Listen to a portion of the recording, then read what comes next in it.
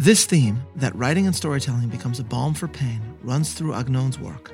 One need not be steeped in the working of Jewish midrash to understand that a little boy's longing for his father might also be read on the national plane of Israel's pining for its father in heaven. Welcome to Bible 365, episode 217, Born in Jerusalem. I'm Meir Soloveichik.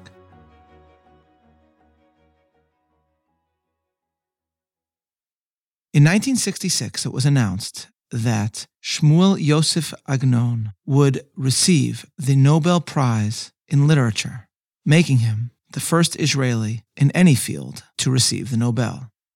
As I described in an article and commentary, journalists excitedly assembled at Agnon's humble home in Jerusalem to mark the moment. And they asked him what excited him most about the prospect of receiving this prestigious prize from the hands of the Swedish king. Agnon's response was unexpected. He is reported by the media to have said, quote, "The Talmud prescribes a special blessing to be said when one encounters a king. I've always wanted to say this blessing," end quote.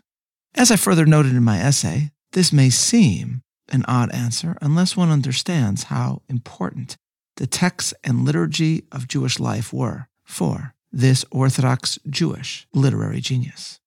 In his Nobel address, Agnon, true to his word, began by pronouncing this blessing along with several others. And then he spoke about what Torah writings meant to him. Who, Agnon asks, were my mentors in poetry and literature? He continued, quote, "First and foremost, there are the sacred scriptures from which I learned how to combine letters. Then there are the Mishnah and the Talmud and the Midrashim and Rashi's commentary on the Torah. After these come the Poskim, the later explicators of Talmudic law, and our sacred poets and the medieval sages led by our master Rabbi Moses, son of Maimon, known as Maimonides of blessed memory," end quote. Thus did a noble lord pay tribute to the impact that Torah and tradition had on his literary life. But the most famous passage in his speech would be about Jerusalem, giving us an exquisite phrase whose source, perhaps, can be found in the Psalms that we study today. The next several Psalms include among them tributes to Jerusalem, to the temple, to Zion. And again, these are connected to the sons of Korach. Psalm 84 proclaims, "How amiable are thy dwelling places, O Lord of hosts! My soul longeth, yea, even fainteth for the courts of the Lord. My heart and my flesh crieth out for the living God. Yea, the sparrow hath found a house, and the swallow a nest for herself, where she may lay her young, even thine altars, O Lord of hosts, my King and my God. Blessed are they that dwell in thy house. They will be still praising thee, Selah. Blessed is the man whose strength is in thee, and whose heart are the ways of them. Who passing through the valley of Baca make it a well. The rain also filleth the pools. They go from strength to strength. Every one of them in Zion appeareth before God. O Lord God of hosts, hear my prayer. Give ear, O God of Jacob, Selah. Behold, O God, our shield, and look upon the faith of thine anointed. For a day in thy courts is better than 1,000. I had rather be a doorkeeper in the house of my God than to dwell in the tents of wickedness." Here then the psalm speaks of Zion, Jerusalem, the temple, as an object of longing toward which one looks, just as a bird is able to make its way home. This psalm, no doubt sung by Levites in the temple, strikes themes that were later echoed by a great literary Levite, Judah Halevi, who wrote so eloquently about his own longing for Zion. But it is perhaps another psalm that is important for our consideration of another Levite.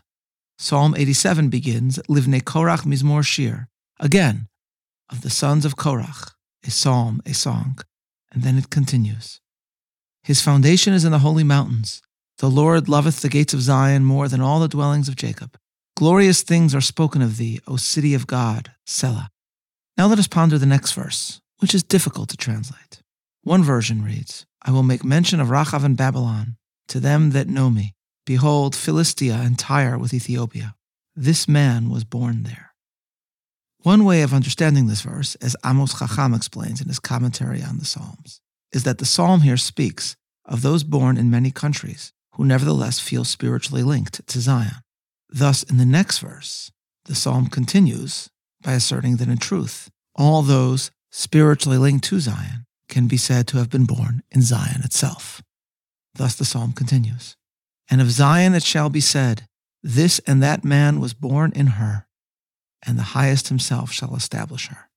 The Lord shall count when he writeth of the people, that this man was born there.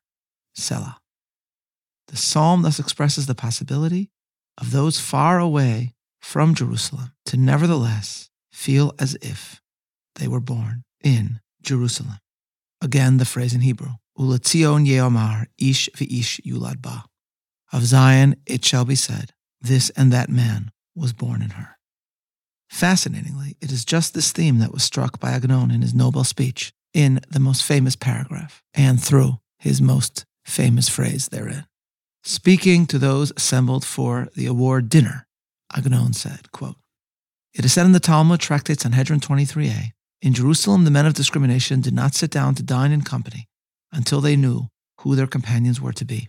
So I will now tell you who am I, whom you have agreed to have at your table. As a result of the historic catastrophe in which Titus of Rome destroyed Jerusalem and Israel was exiled from its land, I was born in one of the cities of the exile, but always I regarded myself as one who was born in Jerusalem. In a dream, in a vision of the night, I saw myself standing with my brother Levites in the holy temple, singing with them the songs of David, king of Israel, melodies such as no ear has heard since the day our city was destroyed and its people went into exile. I suspect that the angels in charge of the shrine of music, fearful lest I sing in wakefulness what I had sung in dream, made me forget by day what I had sung at night. For if my brethren, the sons of my people, were to hear, they would be unable to bear their grief over the happiness they have lost. To console me for having prevented me from singing with my mouth, they enable me to compose songs in writing." End quote. Agnon thus identified himself as a Levite, and speaking to the world as the first Israeli Nobel laureate, speaking in 1966 when the Temple Mount and the Old City of Jerusalem were barred to him, let the world know that he was spiritually born in that Jerusalem. Rabbi Jeffrey Sachs, who has given us the anthology of Agnon from which I'm quoting these speeches, wrote the following insightful reflection in his own tribute to the writer. Quote, "If taken at face value, and so little in Agnon should be taken at face value, he is declaring that his literary gift and artistic output are some form of divine compensation and source of consolation for the tragedies of destruction and exile. Destined to be a singer of the temple psalms, but prevented from his destiny by the vicissitudes of history, he has been divinely tasked to write in prose what was formerly sung in praise.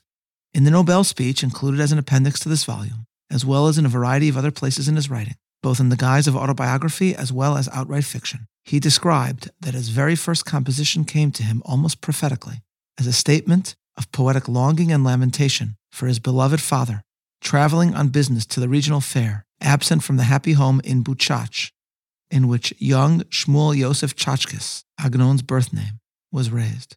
This theme, that writing and storytelling becomes a balm for pain, runs through Agnon's work. One need not be steeped in the working of Jewish midrash to understand that a little boy's longing for his father might also be read on the national plane of Israel's pining for its father in heaven." End quote.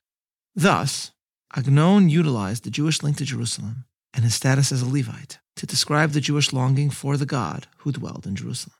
And while scriptural sources of inspiration have been suggested for this Nobel speech, I would point to our psalm, Psalm 87, as one of them, for it holds out the possibility of someone like Agnon, cut off from the locus of his longing, still feeling as if Jerusalem was his birthplace and the source of his soul.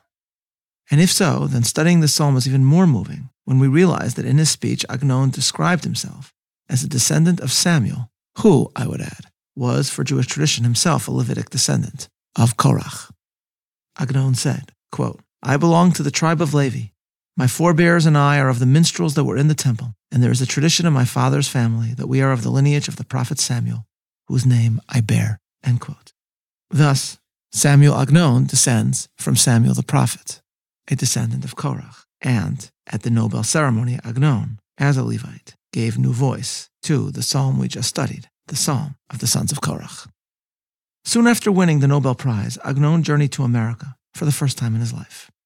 Speaking to a Jewish audience in New York City, in a speech that is included in the aforementioned anthology, Agnon described how wondrous stories of America seemed when he was growing up in Europe. He also spoke of his own reluctance to come to America given his lack of eloquence in English. Then Agnon said, quote, "So I took myself and my bashfulness in hand and I came. It isn't easy for an old man to go traipsing about, especially an old man like me who has spent most of his life in Jerusalem.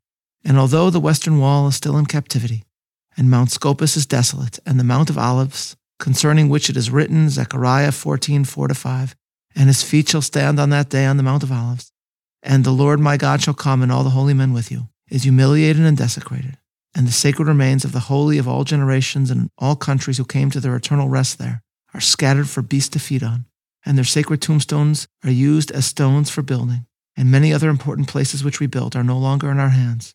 Yet how great and sublime is what God has left us for restoring a great populace.